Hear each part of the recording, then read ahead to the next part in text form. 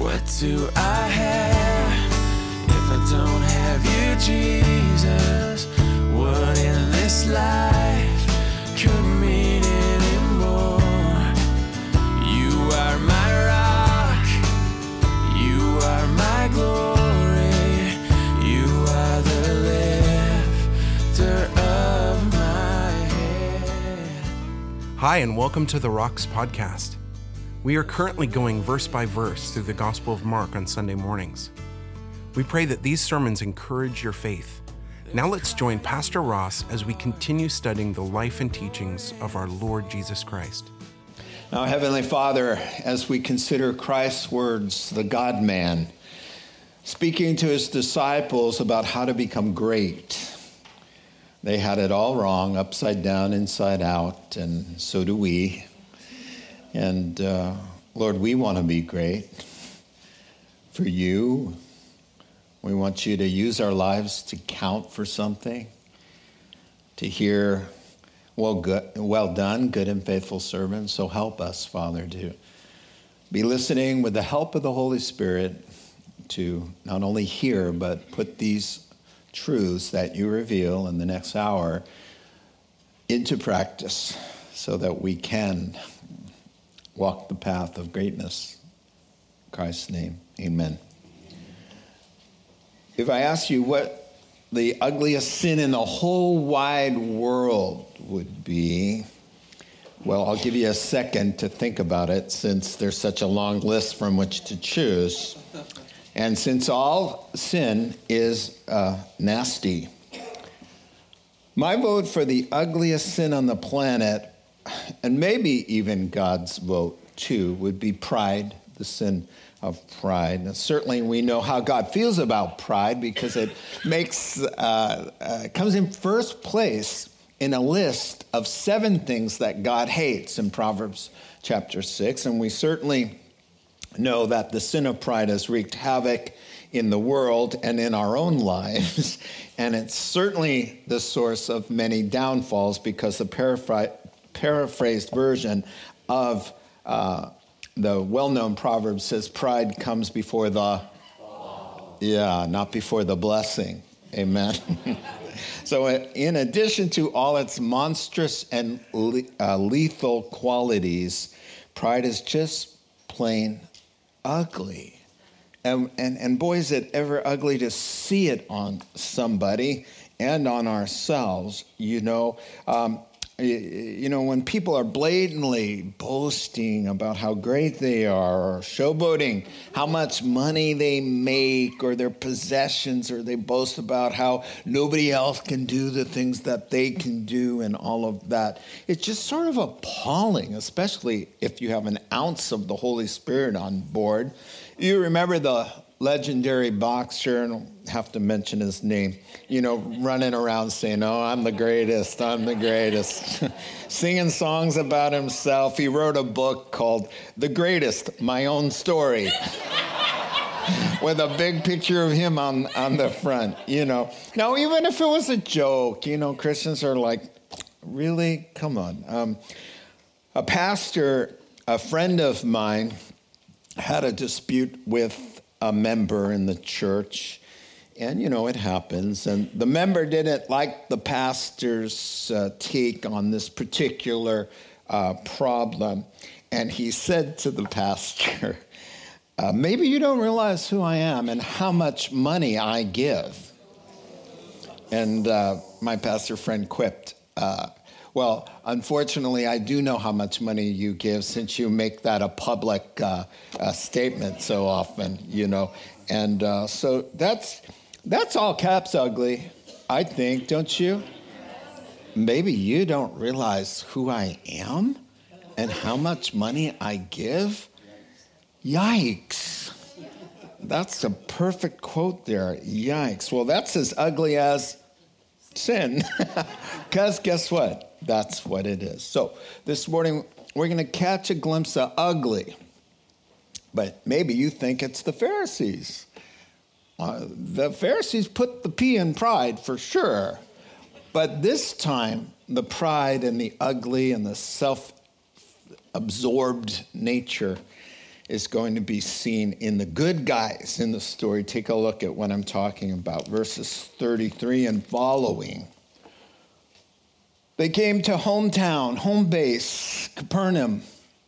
When Jesus was in the house, he asked them, "What were you arguing about on the road?" But they kept real quiet because on the way they had argued about who was greatest. Wasn't the first and won't be the last. Sitting down, Jesus called the 12 and said, "If anyone wants to be first, he must be the very last and the servant of all." He took a little child and had him stand among them. Taking him in his arms, he said to them, "Whoever welcomes one of these little children in my name welcomes me, and whoever welcomes me doesn't just welcome me, but welcomes God, the one who sent me." God the Son, speaking of God the Father there. And so this is going to be our text for our reflection this morning. Yes, so ugly incident, which serves us because we get to learn through somebody else's mistakes, which is always better than having to learn through your own. Amen? I would always prefer to learn vicariously through the mistakes of others. And so we catch the disciples with egg on their faces, and yet this is a beautiful passage. It's comforting.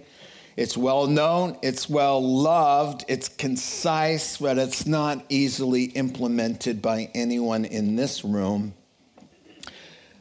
If you want to be great in God's eyes, you have to be really good and great at serving everyone else. Now, conversely, as we get started here, just the major premise of what Jesus is saying, if you reverse it, if you're not good at serving others, if you're always about yourself, if you're not good at showing deference and humble submission and be respectful to others, considering others better than yourselves, as Philippians chapter 2 and verse 3 says, if you're not good at that, then you're not good at being Christian and you're far off from being anything God would consider great. So, how many of you want to be great in God's sight? I mean, I'd settle for good, but I mean, most of us are like, I'm just hoping to be there, you know, and but the disciples have aspirations, and Jesus says you're going to use those aspirations wisely. Let me tell you how to do it. And so I think you're looking at the most important passage except for salvation. I think this is the key because it tells you this is how to please God. This is how to be effective. This is how your life will count. This is what will get you the applause of God and angels. This is what will distinguish you in the life to come. And there will be distinctions between us. And this is the criteria the judge of the earth will use to evaluate whether or not you're good, kind of good, mostly good, or stellar. This is how he's going to judge. So if you want to be great, you better know the standards by which greatness is measured. Amen? Amen. So here in one simple sentence, then, he is going to say, make your life about everybody else. And what that means and what that looks like and how we might do it is the subject before us this morning. Our passage unfolds really nicely in three ways. Very concise. Don't mistake concise for easy to implement. But first we have the argument of the disciples, then we have the instruction of the Lord, and then we have the example of a child. So let's dive into the middle of some ugly, all right? So let's isolate those first verses and take a look at the argument of the disciples. Just nasty. So Jesus is going to identify a problem that if he doesn't fix will render the disciples pretty much ineffective, pretty much useless from God's point of view. God cannot and will not use a self-absorbed person to do his work. He can't do it. So if you're self-absorbed, to the degree you're self-absorbed is to the degree that you are useless to God and wasting his time and everybody else's. Already the toes are being stepped on, and we haven't even started. Amen. I mean, I told somebody I'm going to step on a lot of toes because I stepped on my own for 3 days through this study, right? Not only did I step on them, but I amputated a couple of them. I mean, I'm serious. This passage like smelling salts to the soul. Like, do I even get what being a Christian's about? Did I have it wrong? I went to seminary for 10 years. 10 years, 10 full years I spent studying this. And I'm wowed by this passage. It's taken me apart again. Like, what? Why can't I do this? Oh, man. Well, let's keep talking about it anyway here. So Jesus asked the question. He compares himself to a physician who has come to heal the sick. Therefore, we call him the great physician. So the great physician has taken his finger and put it on a problem. It says, I detect a mass, a cancerous mass within you. What? Let me ask you a question that the Son of God knows the answer to, but he uses questions to draw out the issue. And so he says, what's going on with that conversation? And so let's talk about perhaps the cause of the argument. It was a long walk from Caesarea Philippi and Mount Hermon. They're coming back down to home base. Maybe Peter's house, where Peter and Andrew lived, it seems to fit the bill. Capernaum is about a 30-mile walk. So it's a decent walk from where they were with the Mount of Transfiguration, where they had just seen, the matchless scene of God's glory. 3 of them. Now start to build a case for what could be the starter dough for a conversation about who's great and who's not, and I'm better than you, and I'm more important, and who made you the boss of all of us? Well, 3 of them got to go up the hill, and 9 of them got to wait at the bottom. Not only that, the 9 were publicly humiliated in weakness of something they could not do. They couldn't help a guy with a demonized boy, something the Lord, Jesus, gave them the ability to do that they had success before. And the guys, the 3 that came down from the mountain, are watching this terrible belly flop publicly of their 9 associates, which is going to become fuel for fodder for kind of jabs here and jabs there, and to build a case of who's better, who's more spiritual, who does Jesus like the best. All of that is happening in front of us. And so perhaps to the delight of the Pharisees, the 9 failed. Jesus said, you guys are not being prayerful enough to have cast out that demon to the 9. And so, and which the religious leaders loved to hear. And so did the 3 boys, maybe, the 3 men. Because there's something about our own insecurity that when associates or somebody nearby has a total wipeout, it kind of makes us look a little bit better. And there is a part of the twisted human nature, sinful as it is, that sort of takes delight and just kind of stores this information up to be used at an opportune time. And so if the conversation, and then there's one more thing that kind of lit the fire. Jesus just said, we're going to Jerusalem, I'm going to be betrayed, and then I'm going to be executed. Well, they didn't catch the executed part. They wanted to talk about which one of them is going to betray. Now it's certainly not going to be me. So they let Jesus take the lead so that they can talk and release some of the steam and be kind of guys and banter back and forth. And so they think Jesus can't hear them, but Jesus can hear them. And so they want to make the case why it's certainly not me. One of us is going to betray him.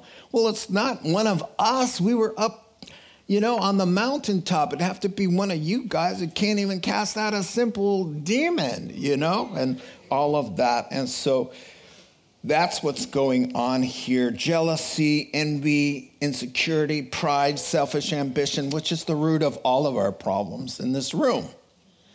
And why we can't be great in God's sight, because it's all about us. And so they're jockeying for position here. That's the possible cause of the argument. Now let's talk about the content of the argument. And you permit me some imagination here, and here's how I would imagine. They let the distance happen so they can kind of vent their carnal frustrations at one another. Maybe Peter got hangry, that's kind of they're all kind of hangry, and so somebody probably said, why do you guys always get the fun stuff to do? Peter, James, and John, Peter, James, and John, Peter, James, and John, right? That they always do. They go in and see somebody resurrected, a little girl. It was Peter, James, and John, Peter, James, and John, Peter, James, and John. You don't think? These are human beings. They're ordinary fishermen. They're ordinary guys. You don't think one of them was going, Peter, James, and John? So here's how it goes. Peter says, way to go, guys, making us all look bad down there. What were you doing the whole week? Goofing off? Jesus said, had you been spending some time in prayer, none of that would have happened. And Andrew, Peter's brother, says, you're not the boss of me, nor of anybody else here. Who's the one who sank on the lake? You almost drowned, Peter. We were there. We saw it. Oh, Lord, save me. Save me. And Peter says, at least I got out of the boat. All right? I got out of the boat. And then, and then Andrew says, and by the way, guess who brought you to Jesus in the first place? Who's more important? Who's greater? The one who finds the person or the one who's found? Peter, why don't you just read John chapter 1 and verse 41, and you'll find out it was me responsible. You owe me your life. You don't even be here. You wouldn't be climbing any mountain if I didn't come and get you. Well, then John and James pick up because they're part of the inner three, which is Jesus' whole point. There's no such thing as an inner three. John and James say, hello, we're in the inner circle, okay? And you know how we know we're in the inner circle? Because he gave just the three of us nicknames. Did he nickname any of you? You know why? Because you're the outer nine. We're the inner three. Okay, so Peter says, he named me the rock. John is saying he named Peter the rock, and he named us sons of thunder. What did he name you guys? Nothing.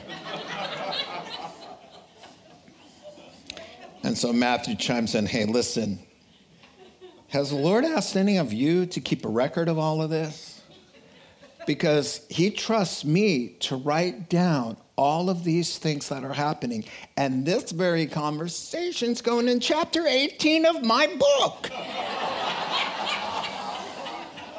What's more important than that? That makes me pretty important. And Nathanael says, I guess you all forget the moment Jesus saw me coming, Nathanael says. You think you're all that? What did he say to me? Did he say this to you guys? He said, whoa, check this guy out. Here's a true blue Jew.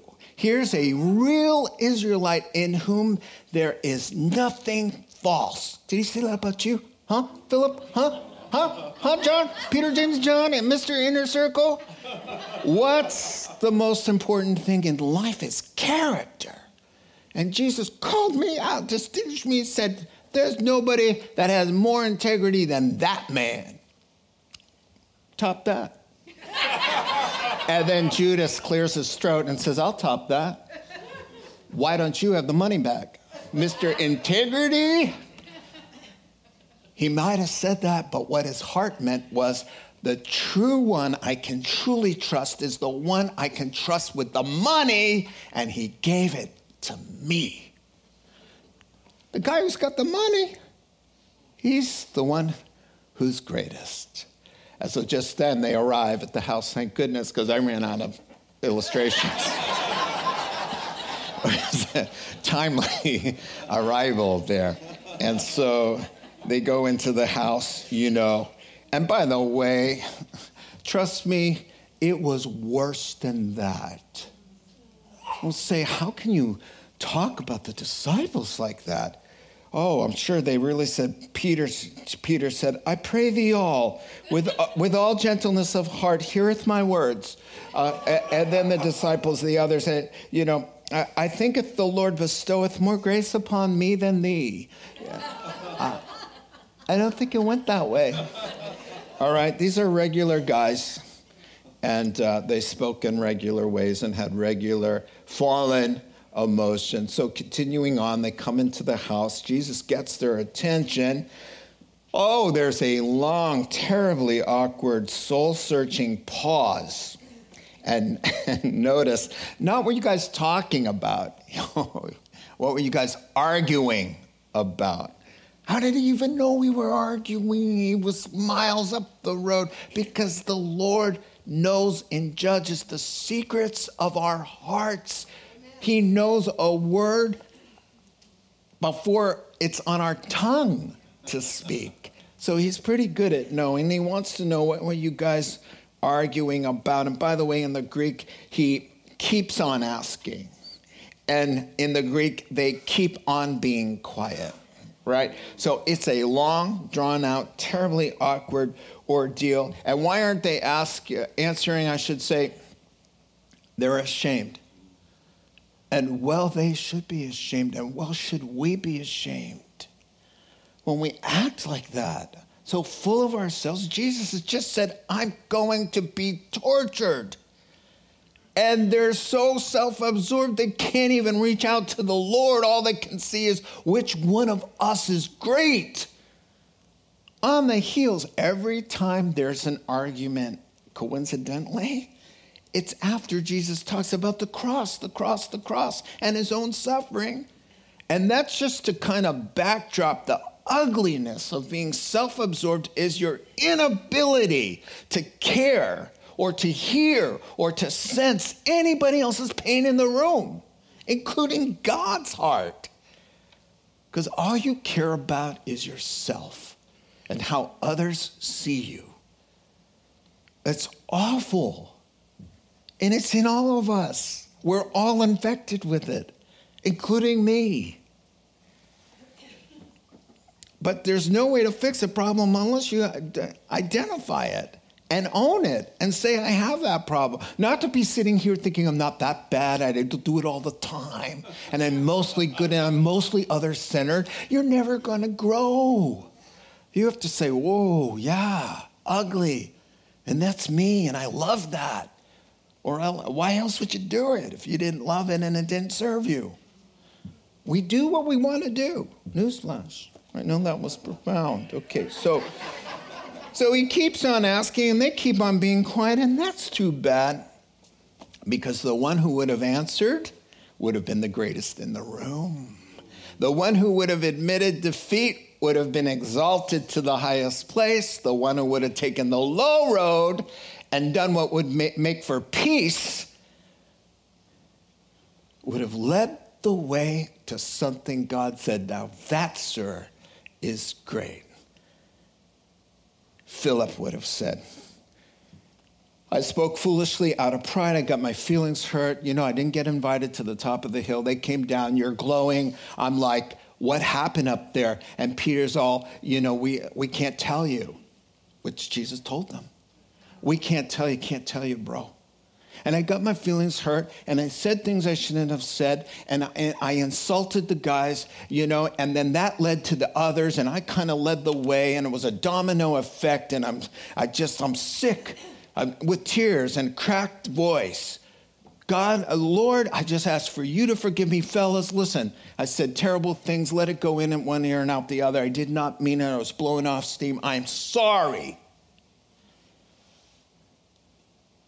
you would have read, now, there you go. That is great.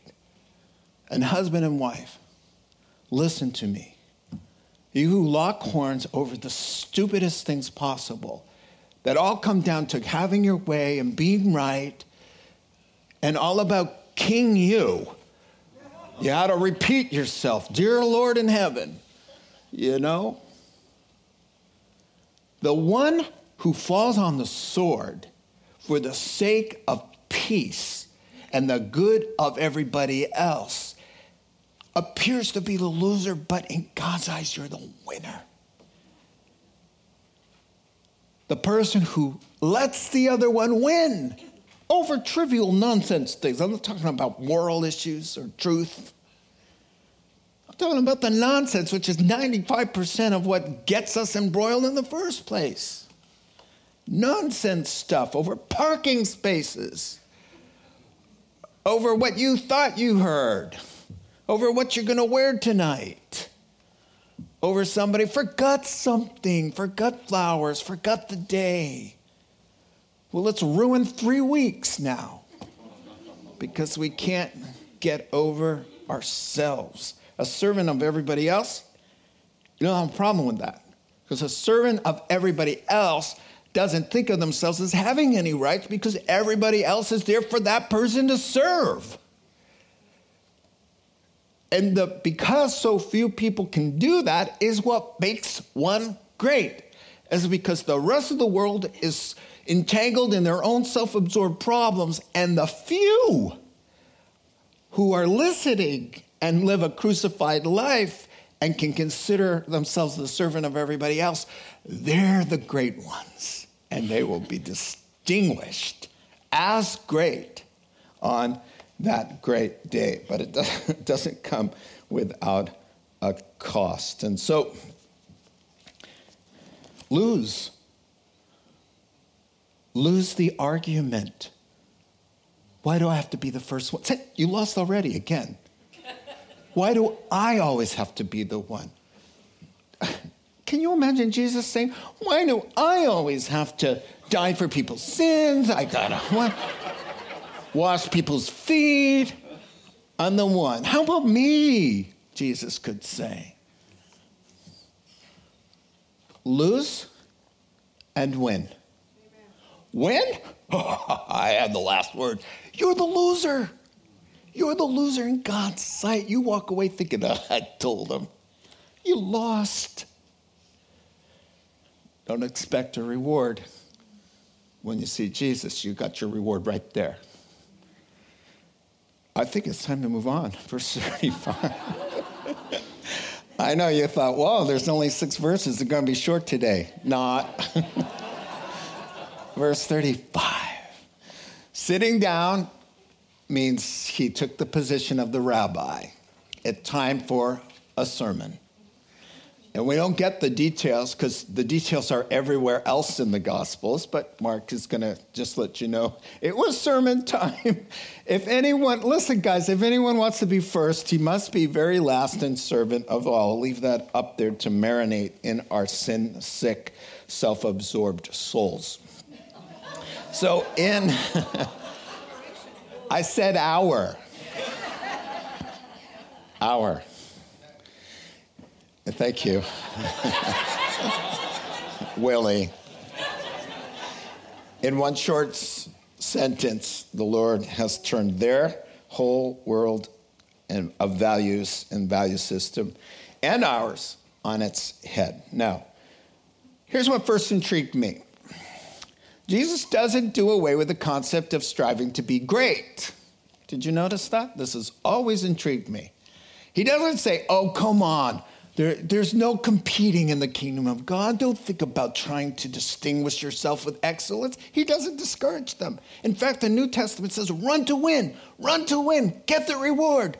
Distinguish yourself, because there'll be some ruling 10 cities, some ruling 5 cities, some ruling 2 cities, and some just happy to be there with no responsibilities because they were not faithful in this life. So he says, listen, I'm not disparaging the idea of excelling to greatness. I'm just going to tell you how to do it from heaven's point of view, because if you excel the way to greatness the way the world thinks of greatness, you'll lose everything. But let me tell you what it means to be great.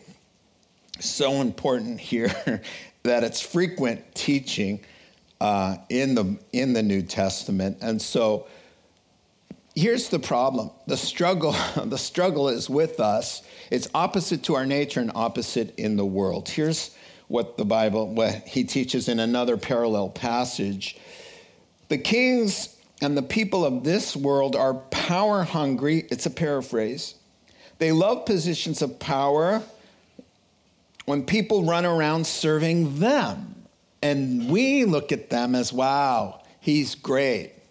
He's got all these people serving him at his beck and call. We consider that great. Well, not necessarily so. There's nothing wrong if God puts you in a position like that. It's the heart we're talking about. So Jesus is saying, instead of working your way to the top, work your way to the top by working your way to the bottom.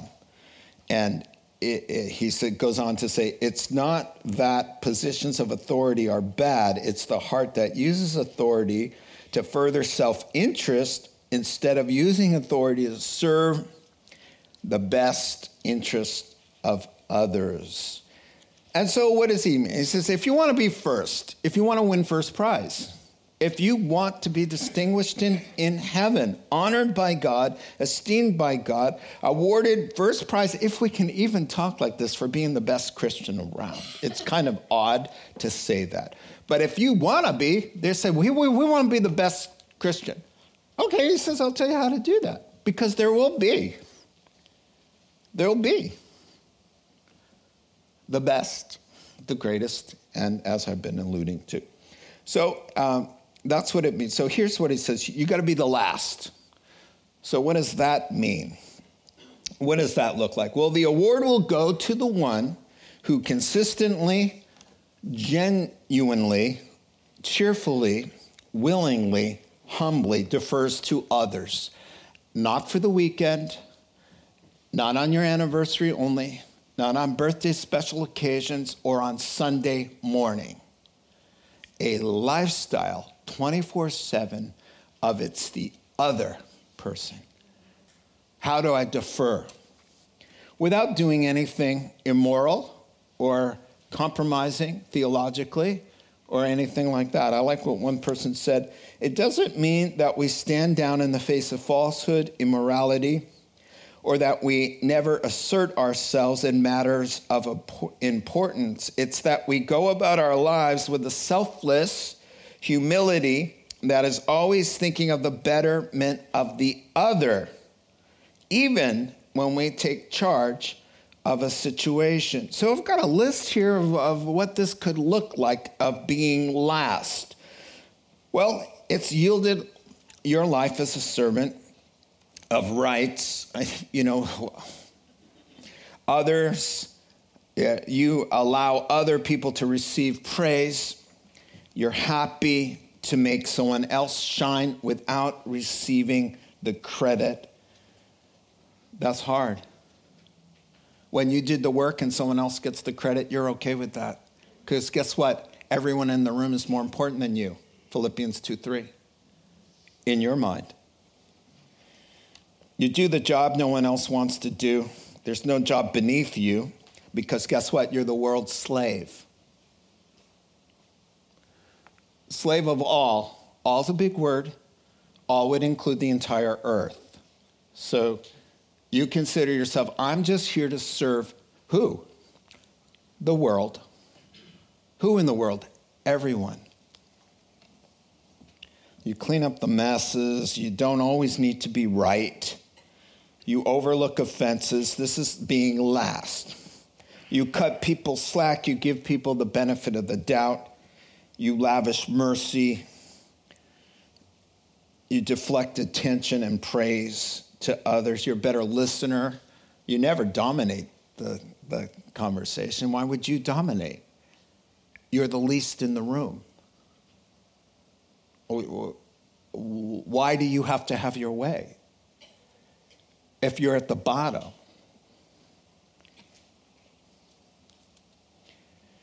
Doesn't insist on having its own way, doesn't need to be right, having the last word. Why do you have to have the last word if you're everybody's servant? You want them to have the last word. Well, what I'm telling you to do is why only a few people will be considered great, is because it's nearly, well, it is. It's impossible. But with God, all things are possible. And this is why Jesus says, apart from me, you can do nothing. You can't do this in yourself. Try it. You have been trying it. And somehow it always comes back to you. Your feelings, your opinions, your attitudes, what you're not getting. I have never, and I've said this before, never had a marriage in crisis, in counseling, that the two of them come in and I say, okay, what's up? And one of them says, well, we're just trying to outserve each other and we just can't do it. I mean, I wake up and just think, what does Jim need? And I just make a list and I'm just going to light him up like a Christmas tree the whole day because I know what he likes, I know what he doesn't like, and I'm going to make this the best day of Jim's life ever. And then the husband, Jim, says, well, you know, Maria, I wake up with a love for her. I want everything to go well for her. I know what she likes. I know what she doesn't like. I know what drives her crazy. I'm certainly not going to do that. I know what her favorite X, Y, and Z is. And so I want her to be all that God wants her to be. So I woke up with that attitude. And here we are. We're having so much trouble. No, here's what I hear. Here's what I hear. Well, he always, she never. My needs, mine,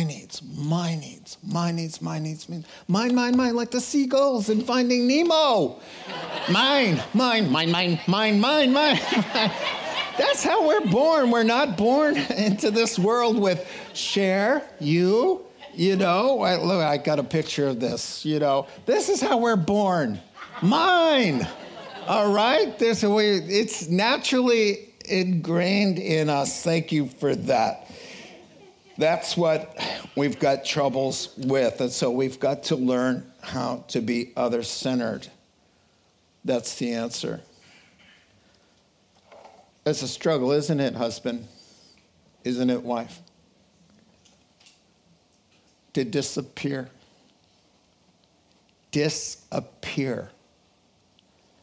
and make it all about her. And she'll make it all about him. But what if the other one doesn't do that?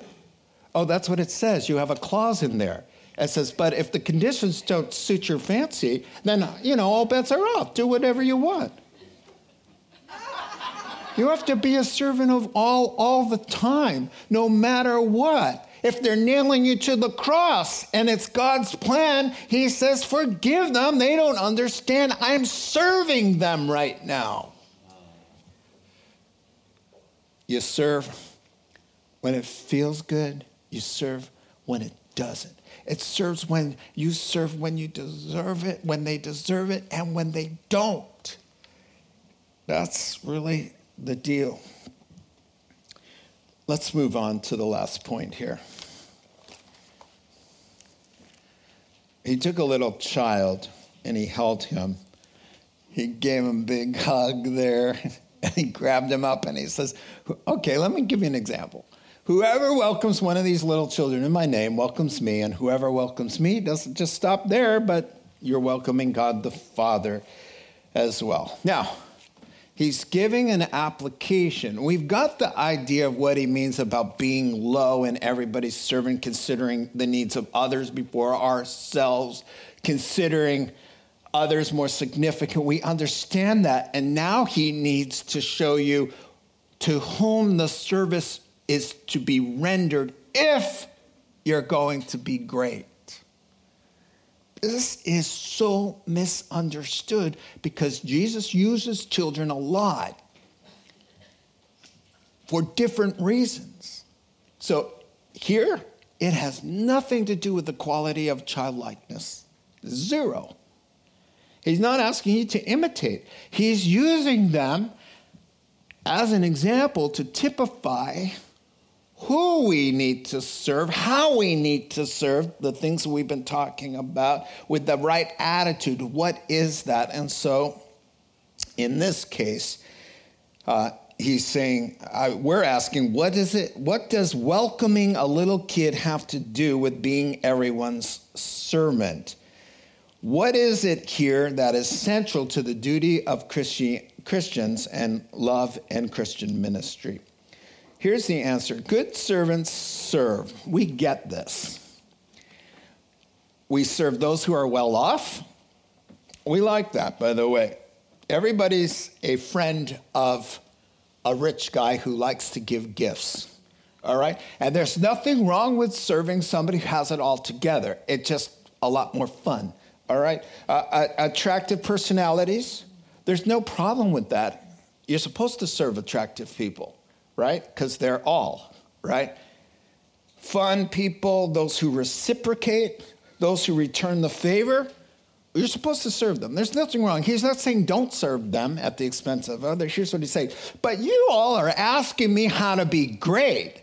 Oh, well, everybody can say, anybody will serve somebody who gets something back.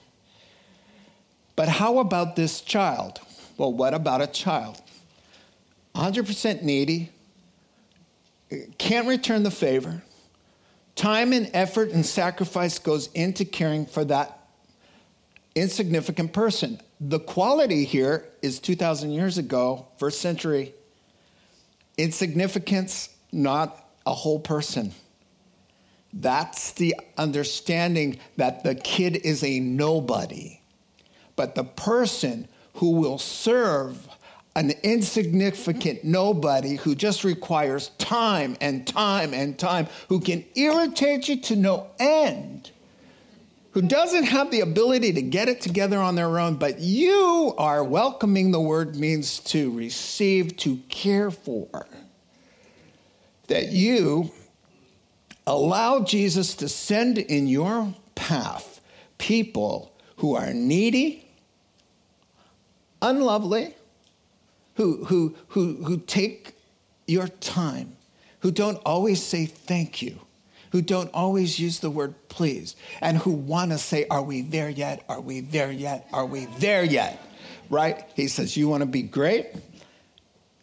Then welcome the whosoevers with whatsoever issues they have. That's the meaning of this. This is what distinguishes a servant who says, you know, for Thanksgiving, we had all of our friends over.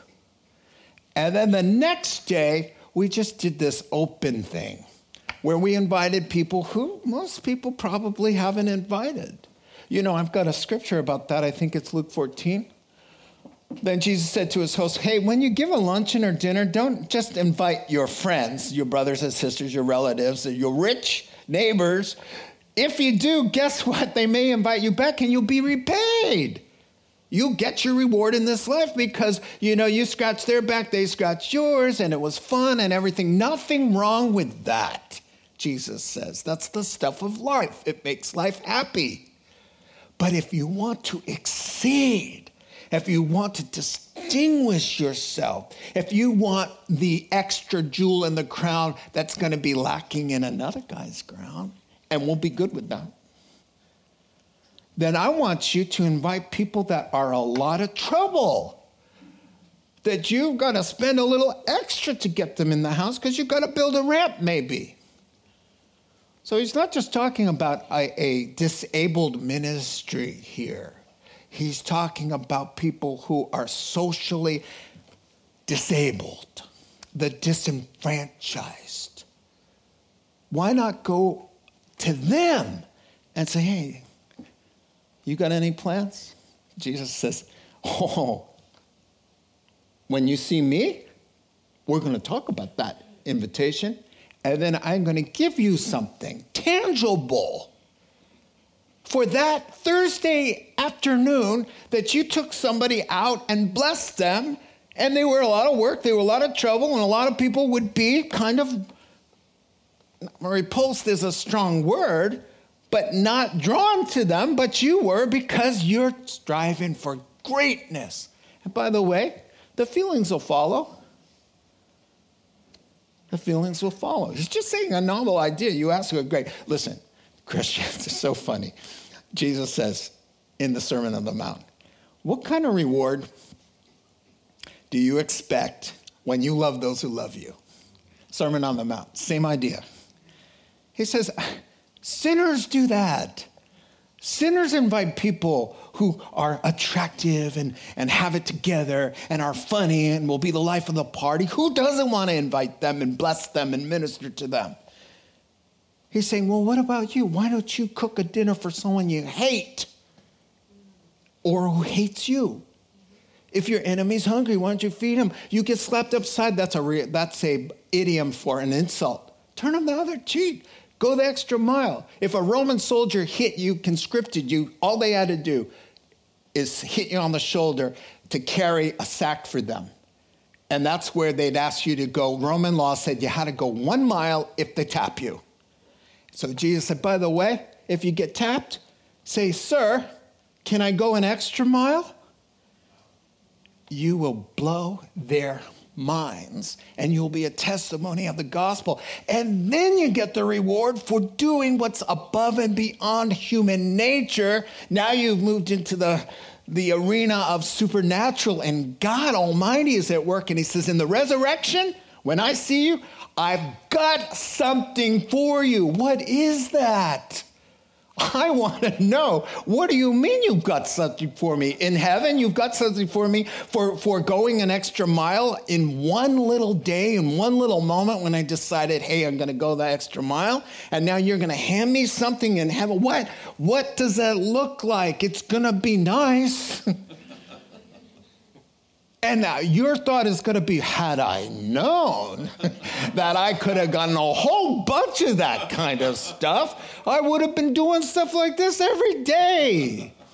And that's why not everybody will be great. Because nobody keeps this in mind. And who's reading their Bible? They're spending more time on video games and the latest series and sports and all of that, which is fine, except if it comes at the expense of this, then this isn't on your heart. And then in that day, you weren't prepared. This is what he means by the little kid in the midst. And then he gives a motivation, and I love it. He says, and by the way, this sound hard to you? Well, yeah, Lord. Who wants to invite the guy who's the troublemaker at work and nobody likes him, and he has a lot of chips on his shoulder? Who wants to invite him? Well, if you do invite him in my name, you've invited me. Oh, here's the part. He just anticipates their raw kind of aversion to doing what doesn't come natural and hang out with people who are unattractive and I don't really like, but who need you, who need Christ. He says, just remember, it's me behind the face. It's God the Father behind the face. If you can make the connection that I'm taking it personally, and when I see you, I'm going to say thank you for inviting me to your house. Thank you for visiting me in prison. Thank you for feeding me when I was hungry. Thank you for giving me a drink of water when I was thirsty. Thank you for clothing me when I didn't have any clothes. Matthew chapter 25. He says, when you did it to the least of these, you know what? You did it to me. Because guess what? I was with that believer in the jail cell because that believer belongs to me. I was with him and we were lonely, and guess what happened? You popped up and you came in and visited us because guess what? I was with him and he with me, and I took it personally because guess what? I was in the cell too. So he's hungry with the hungry. He's lonely with the lonely if they know him.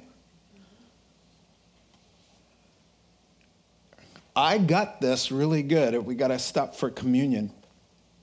I got this really good when I was sick with Hodgkin's lymphoma 15 years ago, and I was separated from my family. And for a few months, long months, the church, all our dearest friends, they moved in on my 10, 12, and 14-year-old. That's how old they were. And really, when I talk about it, it's not a real tragic time for them because the church came in and took them hunting, took them camping, took them to Disneyland, nights out, parties. Somebody brought over go-karts. They distracted them. And when Barb would come to my room, the kids were not allowed to see me in isolation there at UCSF. She'd say, oh, John came, took Zach hunting. I was like, oh, John did that to me. And when they brought groceries for Barb and the kids, because I was stuck up trying to die in one cancer hall, those groceries were for me. That Disneyland trip was for me. Now I get what he means. He says, when you do it from one of my kids, I can't wait to get a hold of you to say thank you. And wait till you see the way God can think. Let's pray. Well, Father God, nothing is going to help us to change our hearts than the work you've done for us on the cross. Your blood shed for our wickedness, it gets our attention and opens us to change. Work in our hearts now, we pray in Jesus' name. Amen. You have been listening to the Rock Podcast. Our regular services are held on Wednesday nights at 6:30 and Sunday mornings at 8:30 and 10:30 a.m. in Santa Rosa, California. If you would like to learn more, please visit our website at calvarytherock.org.